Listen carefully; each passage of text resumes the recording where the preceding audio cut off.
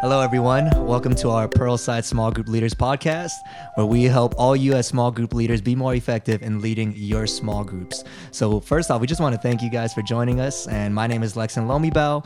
I help lead our downtown congregation alongside Pastor Tim Ma, and we actually have Pastor Tim Ma with us. Hello, church and leaders. Great that you could join us.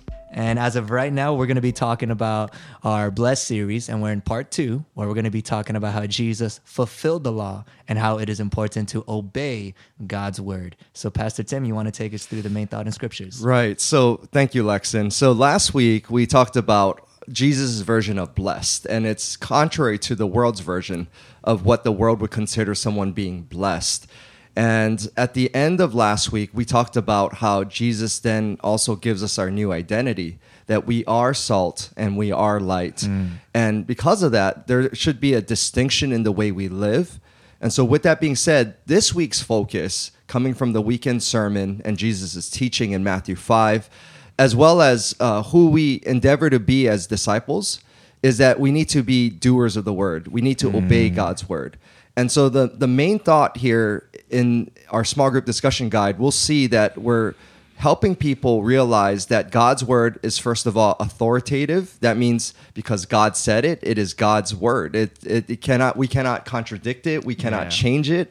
And but the good thing is there's a purpose for that. God's word exposes sin in our lives. And not only that, but it points us to our need for a savior. So in that sense, we as group leaders, we should help our group members, first of all, for those that maybe don't see God's word as an authoritative word or a source of God's love. That's one of our goals in this group, is to help direct people to that truth and principle. But also the fact that because we will never be perfect in obeying God's word, right, helping our group members understand that's why we need Jesus.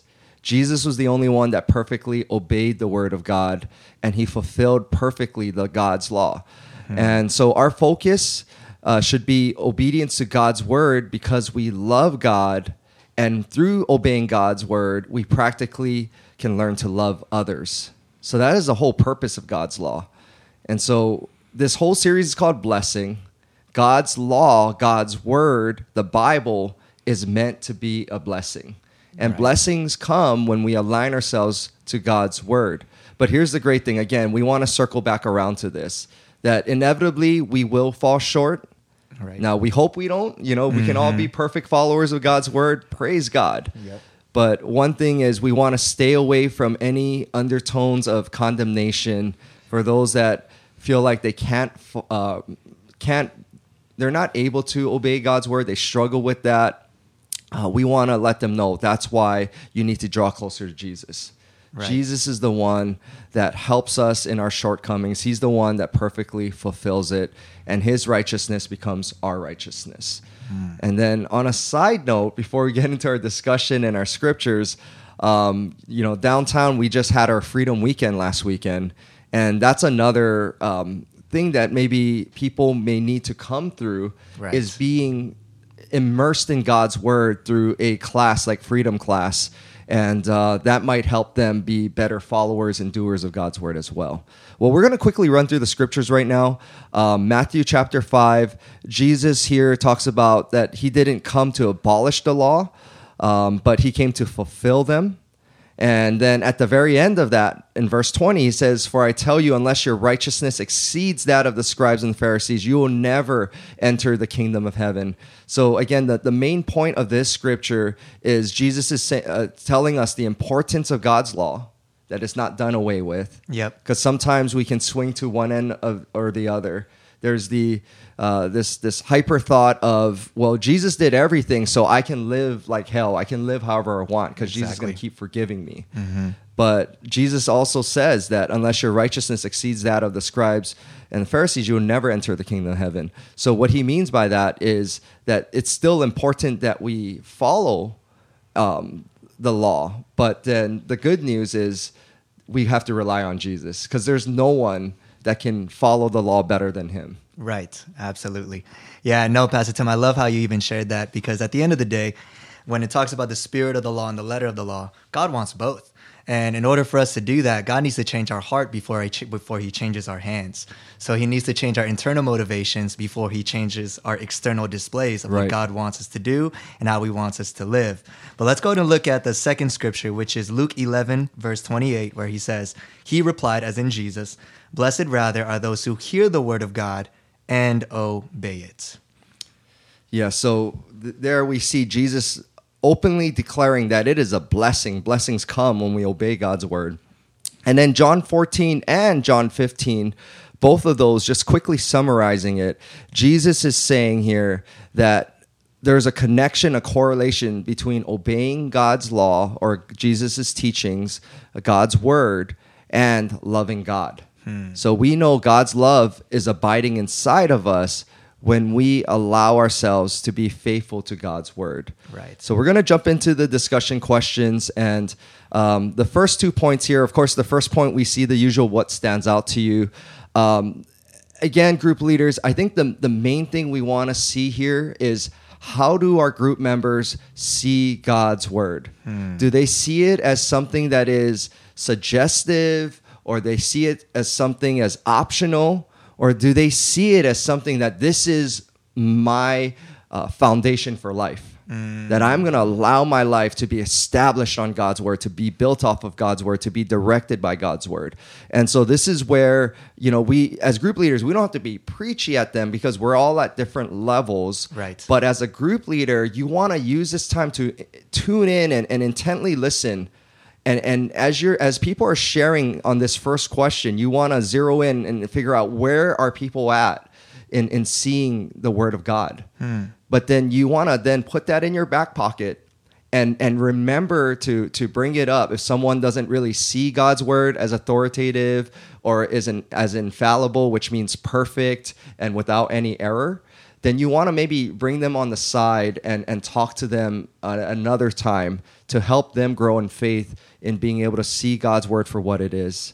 And then, of course, the second one here, you may notice a second discussion question at the very end. It says, what practical steps do you take to include the word of God in your life on a regular basis? Yep. So that was by design that we put that regular basis because part of the goal here is if people aren't regularly in Scripture, you want to encourage them to become regular in God's word.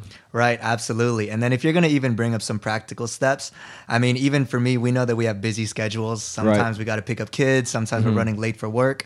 One thing that I do when I'm running late to incorporate getting God's word daily in my life is sometimes I just listen to it while I'm going to That's work. Great. Like I listen to the audio Bible. I literally have the Bible app on my phone.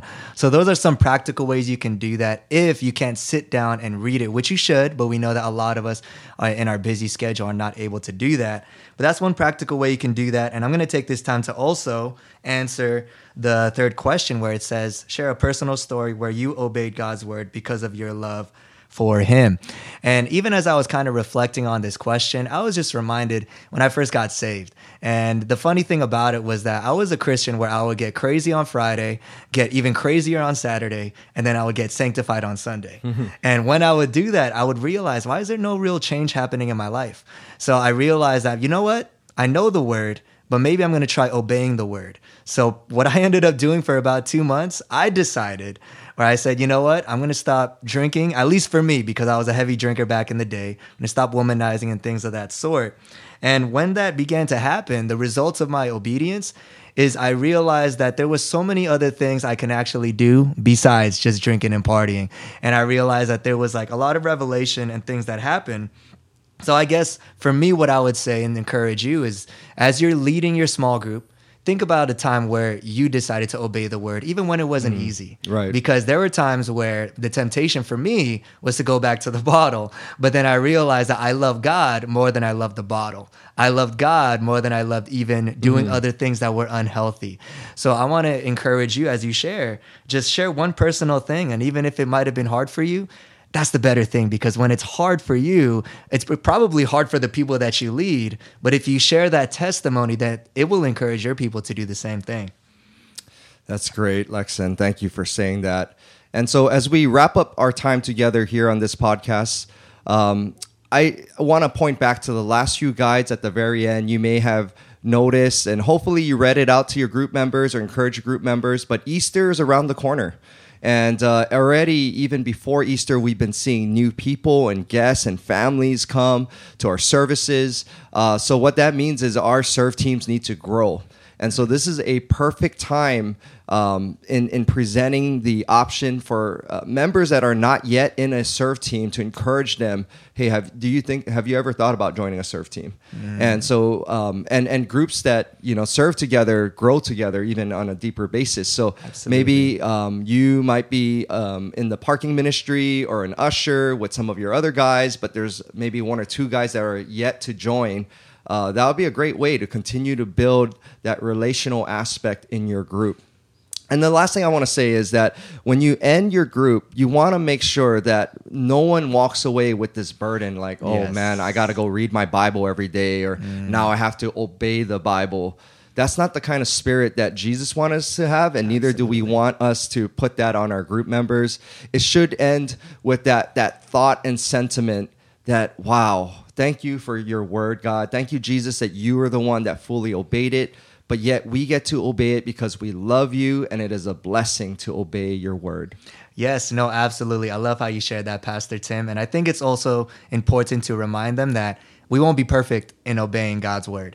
But that's why God's grace is so great, because God's grace is sufficient. And if we just repent on a daily basis, God will, through the Holy Spirit, will help us continue to live the life that he called us to live. And the last thing I'll share before we close is, I think Kevin York said this, and I love how he said it.